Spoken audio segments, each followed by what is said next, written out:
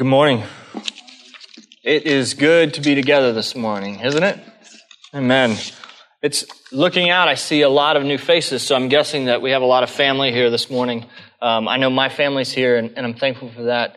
But I can't tell you how special it is to me to be gathered every Sunday with all of you. It just means so much. And so this morning we get to gather together, and we get to have the kids in service. And we get to make much of who our God and King is. If you don't know me, I'm Joel Fair, and I'm the operations director here at Crosspoint Coast.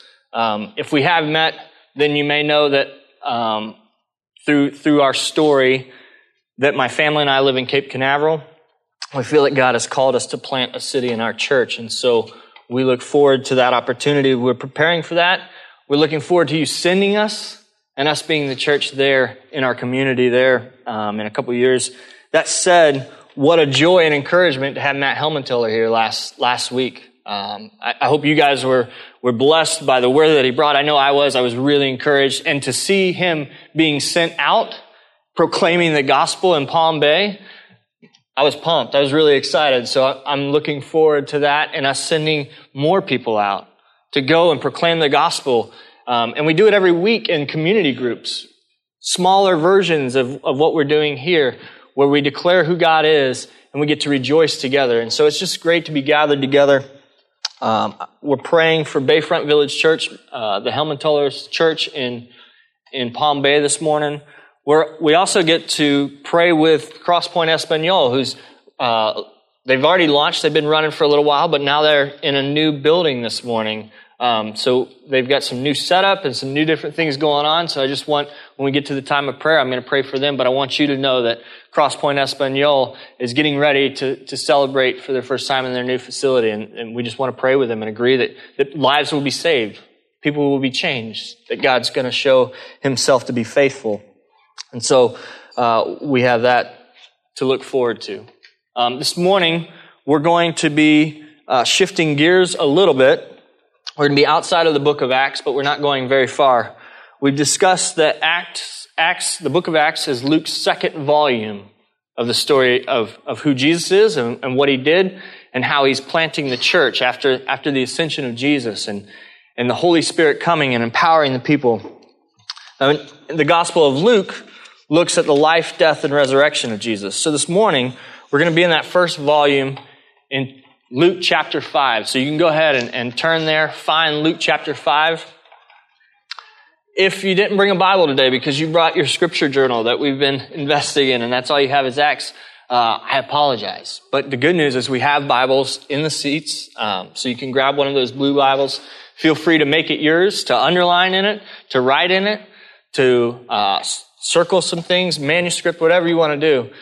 Probably not tear pages out, but if that's what you feel like you need to do, take the Bible with you. This morning we've talked about it. Kids, what a joy to have you.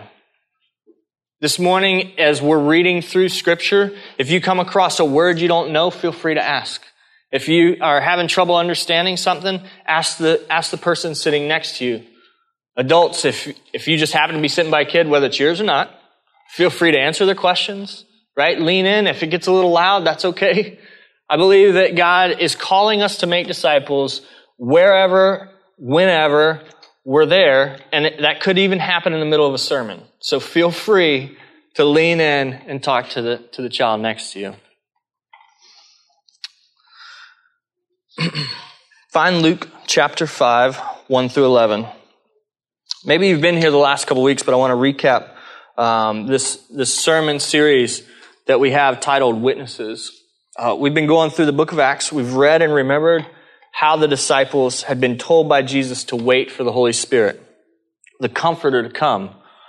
And so they had waited together, but they hadn't waited passively. They waited intentionally. They waited devoted to prayer and to the apostles' teaching. And we looked at how after they're waiting and after they're praying and they're crying out, the Holy Spirit came. He came in an awesome way. Kids, if you don't remember, there was fire, there was different languages, there was all kinds of things that happened that were supernatural, and yet it all pointed to the gospel of Jesus Christ. After those things happened, those awesome, miraculous things, Peter stands up and he proclaims the gospel of Jesus. that it's only through him that we can be saved. And so we looked at the boldness that they proclaim that gospel. We've read several speeches and sermons by the apostles, seen a radical transformation of the body of Christ. Last week, we saw that they came together and they had everything in common. They met each other's needs, that they loved each other selflessly.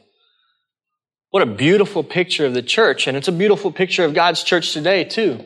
How we continue to love each other, to give up everything that we have for the sake of the gospel. We leverage those things that he may be known. And yet, even after these powerful things were happening, the disciples were still committed to the ordinary means of grace. They still prayed together. They still read Scripture. They still had fellowship. They celebrated communion. And so they went on with life, and they shared the gospel in everything that they did.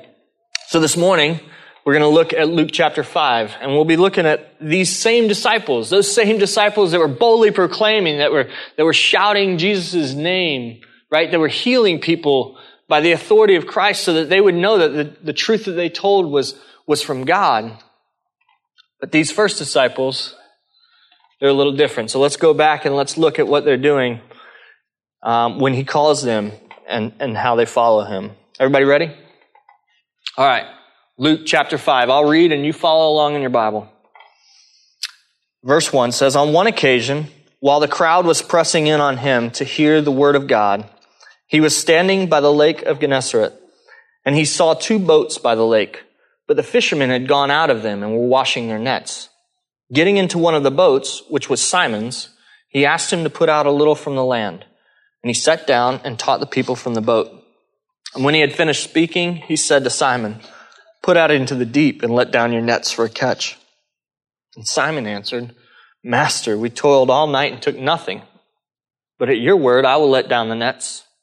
And when they had done this, they enclosed a large number of fish, and their nets were breaking. They signaled to their partners in the other boat to come and help them.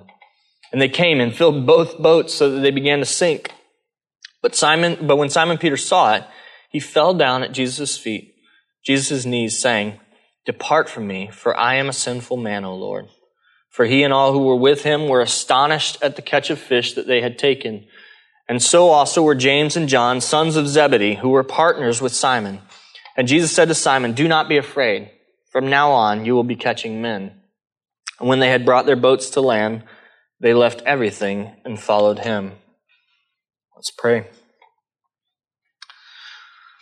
Lord God, we thank you for your providence, for your sovereignty, for your plan. We thank you that you are establishing your church through the work of your Holy Spirit, and that this morning we have the opportunity to participate. We have the opportunity to read. We have the opportunity to declare and proclaim. We have the opportunity to confess who you are and who we are and what a great Savior we have. Pray that we would do that this morning, Lord. I pray that you would be with Crosspoint Espanol in their new location, that you would give them peace, that it would be a celebratory morning, Lord, and that you would be with Miguel and Carmen and the rest of the partners there, Lord. I pray for Jeremiah and Sandy and the other Crosspoint pastors who are at Spanish River this morning, Lord. I pray that you would give them a time of refreshing and encouragement. And I just thank you for your grace, Lord, in supplying that opportunity for them. Pray for the others that are traveling. Lord, we know that there are partners within our congregation that are traveling over the next couple weeks and months. And so we ask that you would be with them, Lord, that you would give them boldness to proclaim your gospel wherever they go. Even in the midst of recreation or work or rest and vacation, that they would feel compelled to boldly proclaim who you are. Thank you for the partners that are in nursery this morning. God, pray that you would give them encouragement, and strength, and patience, and kindness, Lord. God, we pray for Bayfront Village, for Grace Point Church, Lord, for the different churches and organizations that we partner with this morning that are declaring the gospel. Lord, we ask that people would be saved this morning, and we ask that this morning you would remind us again of the joy of our salvation, of knowing Jesus, that we would sing loudly your praise. In Jesus' name, amen. So as we said earlier this morning, we're going to be looking at Jesus portrayed in the Gospel of Luke, and we're remembering how he called the disciples. It's the same disciples we saw in Acts that have been boldly proclaiming the gospel of Jesus. And the passage begins in the first couple of verses of Jesus teaching to a crowd. If you read most of the other stories leading up to this point, they begin with Jesus teaching. Jesus taught wherever he went. There was times when he taught in the synagogue, which was like a church for us, and he would go and he would preach and teach there. Or there were times where he went to people's houses where people were sick, and he would teach there. There was a demon-possessed person that he proclaimed the gospel to. There were the religious leaders that he proclaimed the gospel to. There were the sick and the poor that he proclaimed and taught to. And so that's a consistent theme throughout all of Jesus' life, is the teaching and preaching and the proclamation of him being the Son of God and the Savior of the world. And so this morning, we see him ask the disciples to put out a little bit in the boat so that he can teach to the crowd.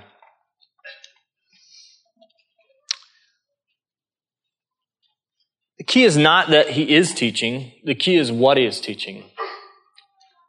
For us, it seems like it's not that big of a deal, but for the time, it was pretty radical. If you turn back one chapter with me and look at chapter 4, verse 21, Jesus says to the religious leaders, "Today, the scripture has been fulfilled in your hearing." You see, Jesus is declaring that he is the fulfillment of the whole Old Testament. All of those things pointed to a coming Messiah, and he's claiming to be that Messiah. That's a pretty big deal. It's radical. It's a different thing than what they have heard when they were at synagogue before. He proclaimed that he's a Savior that has come to give liberty to the captives. He's come to give sight to the blind. He's the anointed one who proclaims the good news to the poor and the favor of the Lord. These are bold words. Jesus is teaching these things to establish his authority as the Son of God. See, Jesus understands his identity as the Messiah and that he's been sent for a purpose. And so he teaches and proclaims the good news at all times and in all places. Jesus had communion with the Father and understood his role. And so he entered into that identity and he walked that out in his life. And we'll see that shortly he's going to call the disciples into that same proclamation, same identity. Let's pick up in verse 4. So he's been teaching from the boat. Verse 4, he comes in. When he had finished speaking, he said to Simon, "Put out into the deep and let down your nets for a catch." All right, kids, this is the fun part. Simon, James, and John and the other disciples with him had been fishing all day. Can you guys imagine fishing all day? Has anybody ever done it? All day. I knew it, Noah. I told you, I had you in mind for this sermon, bud. They were fishing all night and begun cleaning their nets. So they fished all night, and now they've moved on to the part where they're cleaning their nets. As a fisherman, you know it takes a lot to call it a day. You're always thinking that if I could just try one more bait, if I could throw a lure instead of a bobber, if I could try this or that, or maybe switch up what I'm doing, or maybe if the sun goes down a little bit more, or the rain comes, that it's going to change the fact and I'm going to be able to catch some fish. So for them to call it a day, having caught nothing, they're done. They've tried everything. They're tired. They're beat. Now they're cleaning the nets. Once you've begun to clean up at that point, you just want to be done. I've caught some fish. I've cleaned some fish. It's not fun. You smell like your bait. Okay? And unless you're fishing with peanut butter balls, it stinks, right? It's either squid or it's clams or it's dead fish or dead shrimp. Worms. Gross. Who wants to smell like that? Right? But now you smell like that and all you want to do is be done. But you got to clean the net so that the next day you can go and do it. On a good day of fishing, when you clean up with a smile, right? You're excited because you caught something. You've either got the pictures to prove it, you've got dinner on the plate, or you've got a great story to tell. Right, Noah? Mm-hmm.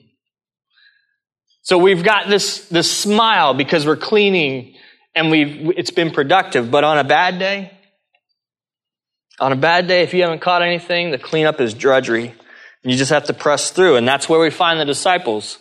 They hadn't caught anything all night long. And they aren't just casting a lure or watching a bobber like we fish. They're throwing out nets and they're hauling them in, and it's back-breaking work. And they've been doing it all night. It's not for them sport or fun. For them, it's their livelihood. Their families don't eat if they don't catch fish. This is what they do for a living. This is their work. Everything depends on them catching fish. So after a long night of no fish, they could have been dejected, tired, cranky, upset, maybe even a little upset with God. I didn't get any fish today. What does Jesus call them to do? He calls them to go out again. He says, go out a little further into the deep water and put your nets out again. Try one more time. And let's look at Peter's response. Verse 5, and Simon answered, Master, we toiled all night and took nothing. But at your word, I will let down the nets. We see in Peter's response a recognition of the circumstances. He doesn't just gloss over them, right? Sometimes we think prayer or obedience is just ignoring what's going on around us and doing whatever we feel like God's calling us to do. So Peter, he doesn't ignore what's going on. He states the fact. We tried all night. Like we put the nets out over and over all night long and we didn't catch anything. But then he says, but at your word. You see, Peter understands some of the teaching of Jesus. See, he understands that maybe if this guy is the Messiah that he says he is, and all these people are following him so much that he wants to put out in my boat so that he can teach them, there's got to be some truth to what he's saying. So I'm gonna try this. At your word, I'll put out my nets. He understands that Jesus has authority, and he responds to that authority in obedience. Not sure that we understand authority the way that people in this time understood authority. When someone in authority would tell you to do something, you did it. You were obedient. We tend to balk at authority. We want to do our own thing, and yet Peter is obedient. And so what happens? What is the result of that obedience? Nothing short of a miracle. Let's read verse 6. And when they had done this, they enclosed a large number of fish, and their nets were breaking. We're not talking a couple fish. We're not talking a good day. We're talking more than they could even imagine. Guys, can you imagine a lot of fish? Kids, can you guys imagine a big pile of fish? So much that these huge nets that they were bringing in began to break. So they have to call their buddies over and get the other boat. Keep reading. They signaled to their partners in the other boat to come and help them. And they came and filled both the boats so that they began to sink. Now we got a different problem, right? We got the fish, but we don't have a working boat. So they've got so many fish that they fill both boats to overflowing. That's a miracle. That's amazing. That defies logic. It doesn't make any sense. They had done it all night long. And Jesus spoke and he told them to go and put the nets out one more time, and they bring in these fish. That's pretty awesome. As a fisherman, that's a dream come true right there. And as fishermen whose livelihood depended on them catching fish, that's a lot of money. That's a lot of provision for them and their families. So you can imagine that they were just in awe. They were probably excited, a little scared because now the boat's sinking. All of these things are going on because they were obedient to what Jesus told them to do. The purpose of this miracle is twofold. I think. Maybe threefold, but I got twofold for you this morning. The first one is to show the authority of Christ. that he's divine. He's the Son of God. He is who he said he was. When he said, I came to fulfill the Scriptures, this miracle that defies logic and everything else that's going on is his way of saying, I am that man.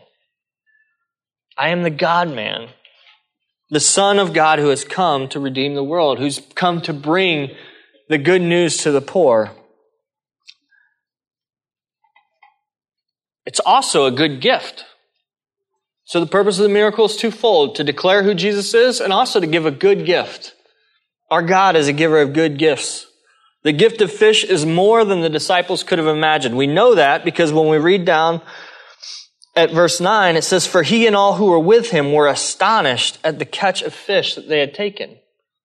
Astonished means struck with awe. They couldn't believe it. That was amazing. Again, because this is a livelihood and not simply a recreational hobby, this catch has the ability to provide for their families, which is every father and husband's dream, to be able to provide for their family. And so these guys are getting this great gift given to them. And it's awesome. It's miraculous. We're not sure what a normal night of fishing would bring in, but we know that the idea of filling both boats to the point of sinking was enough to astonish the disciples. But let's go back. We looked at 9, but let's go back to verse 8 because we need to see Peter's response to this miracle. Verse 8 says, but when Simon Peter saw it, he fell down at Jesus' knees, saying, depart from me, for I am a sinful man, O Lord. In recognizing Jesus' divinity,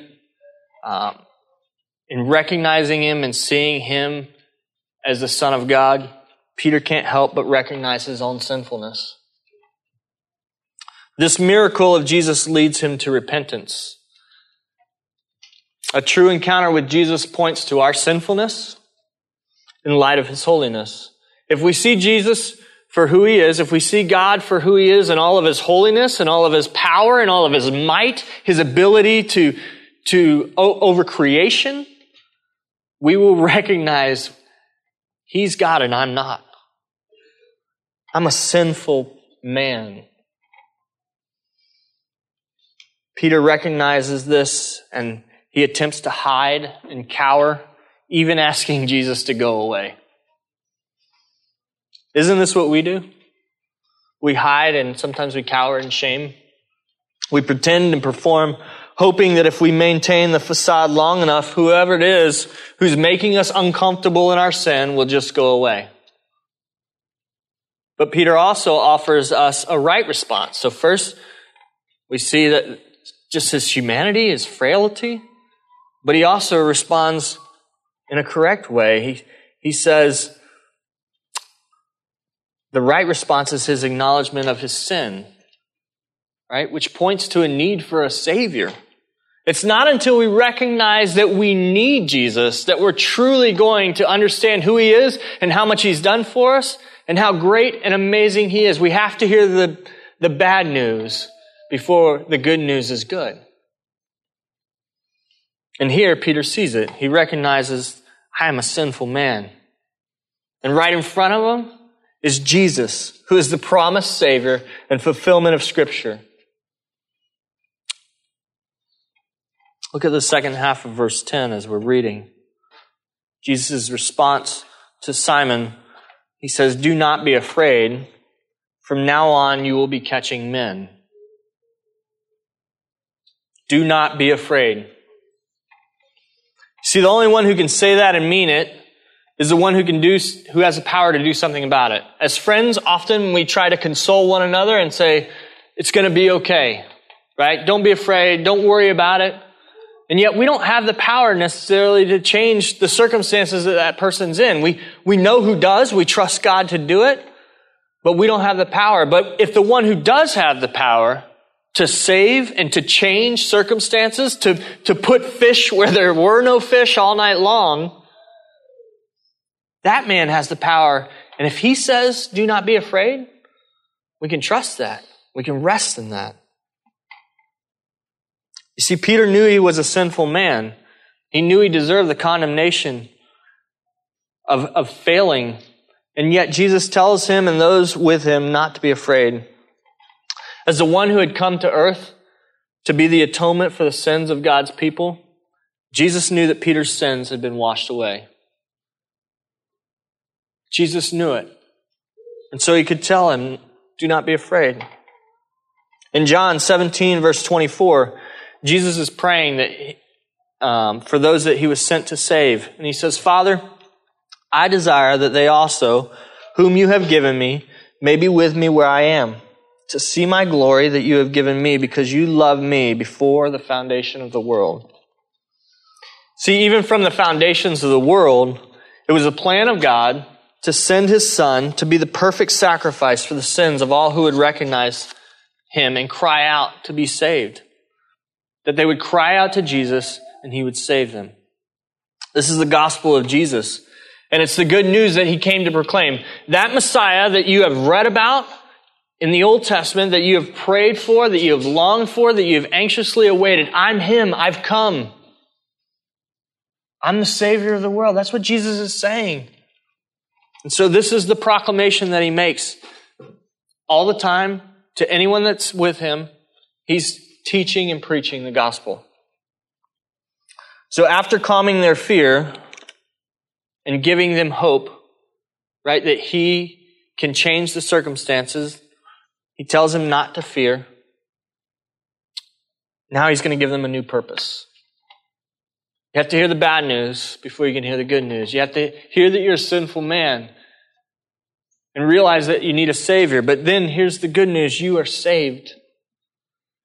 Jesus Christ has come, that he's died on the cross for our sins. And so we hear that good news, and then it requires something from us. It says, from now on, you will be catching men. Kids, when we read that, you will be catching men, what do you think of? I imagine the disciples were a little confused at that point. They didn't quite understand catching fish until now they have fish up to their eyeballs, right? And now God's saying, not only are you going to catch fish, now you're going to go and catch men. From now on, they're like, we just started catching fish. You're going to call us to go catch men? In my house, I think about my son who likes to try to catch people. He sets up traps for his sisters or any unsuspecting parents that might happen to walk through them. I think about that when and maybe that's what you thought when Jesus tells Peter, from now on, you will be catching men. Or maybe your thought was like the disciples, and maybe it was, I'm going to need a bigger net, right? Who knows what they were thinking, but they were probably a little bit confused. And we see it later on because they don't get it for a little while. They go with Jesus, but Jesus still has to be really patient and long-suffering and kind with them because they still ask some questions, and Jesus is just like, man, you guys just don't get it. So probably at this point, they haven't gotten it. And yet, Jesus calls them, from now on, you will be catching men.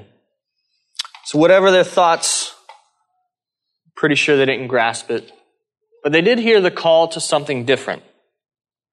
And they probably felt like it was going to be something that was great and good because they had just seen Jesus fill their nets with fish. And so Jesus is calling them to become disciples. They don't know it at the time, but he's calling them to go with him, to proclaim the gospel, to reap what he has sown. And so Jesus calls them. He does two things. He satisfies both their tangible needs, right? The fish. He meets their need for that night. But he also supplies the need that they have for an identity and a purpose. He gives them something to believe in, to go and to participate in, to be part of. But he also demanded permanent and irrevocable change. You see, we see those words, from now on. It doesn't give us an out. It doesn't give us, well, for the next 45 minutes in church. It doesn't give us, well, on Sundays, I'm going to do this. It doesn't even give us, well, okay, celebration service, community group. Those are the times. No, he says from now on. At this point, there's a change that happens, and you're not going to do the things that you used to do, but now I'm calling you to a greater purpose. And you're going to go and you're going to catch men. And we get to see it because we've read the whole story, or we had the opportunity to read the whole story. And we see that what he means by that is this discipleship process of growing and loving and becoming the church, of plunging the depths of deep doctrine and understanding, having right theology, knowing who God is, reading his word, praying together, all of these things that we've seen in Acts that they're doing. That's what he's talking about. That's what he's calling them to.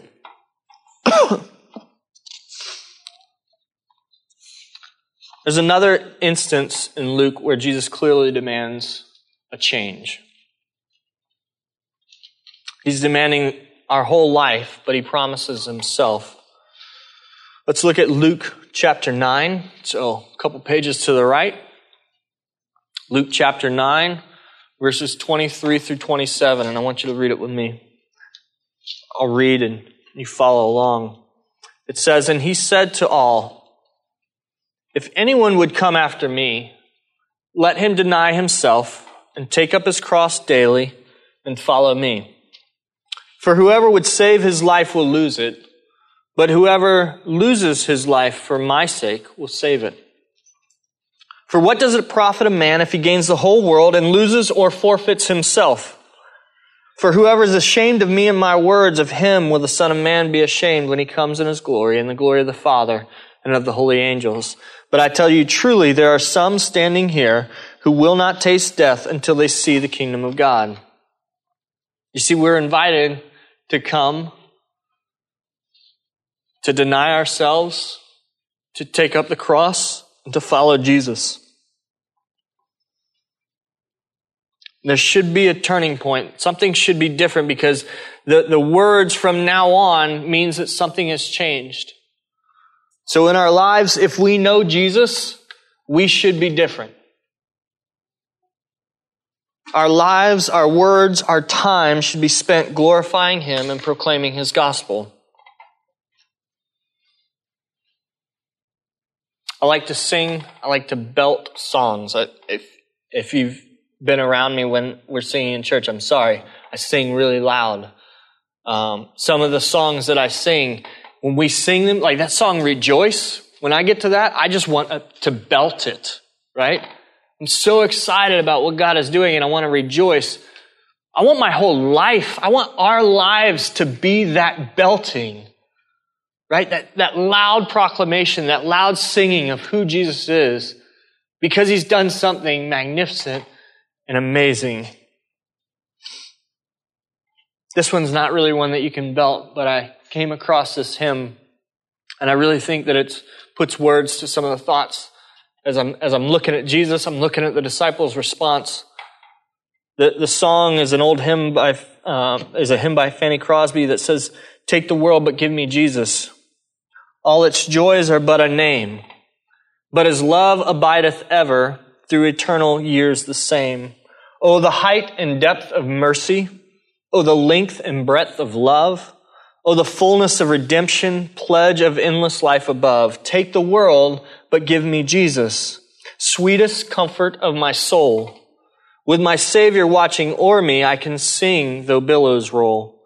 Take the world, but give me Jesus, let me view his constant smile. Then throughout my pilgrim journey, light will cheer me all the while." And this verse, "Take the world, but give me Jesus. In his cross my trust shall be, till with clearer, brighter vision, face to face my Lord I see." This is Peter, and he's seeing Jesus in the fullness of his glory for the first time, and he's in awe, right? He's astonished. It leads him to his knees in a place of repentance. And he's crying out, "I am a sinful man." And here's Jesus with a smile and an embrace, and he calls him. And he says, "Don't be afraid, trust me." And so Peter's song, take everything else, just give me Jesus. We hope for the day when we see his face. I know it will happen. He's coming again. He's promised that. But often we struggle to believe this truth and we invest in this life, in our wants and our desires. Today, we have His Holy Spirit inside us, empowering us, changing our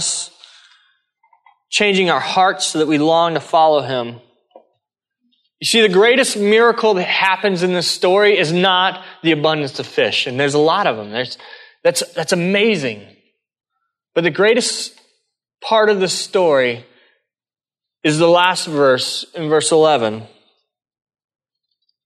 It says, "And when they had brought their boats to land, they left everything and followed Him." They had all this fish. They had the means to take care of their families. They had everything that they had wanted the night before when they were fishing, trying to earn the ability to take care of their people. And yet they leave all of it. They leave the gift that God had given them because they saw the giver and they saw that He was better. We sing that song, Jesus is better. Is it true? When we sing it, do we really believe it? Will we leave everything and follow Him? So that's the challenge this morning. I don't know what leaving everything looks like in each of your circumstances. You don't even know. We ask God, we say, God, what am I holding on to that you would say go, or that you would say come and follow me? And I just like these lesser things. So our prayer this morning is that we would leave those things behind, that we would leave everything and we'd follow Him. Let's pray.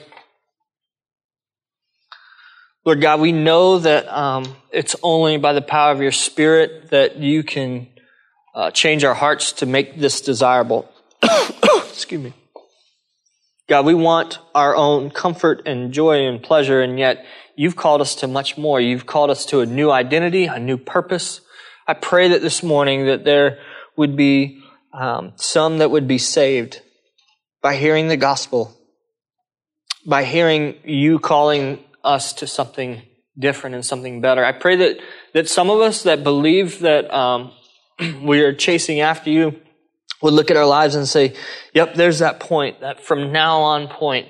And God, I just pray that we would rejoice in that you've done something in our hearts to make it true.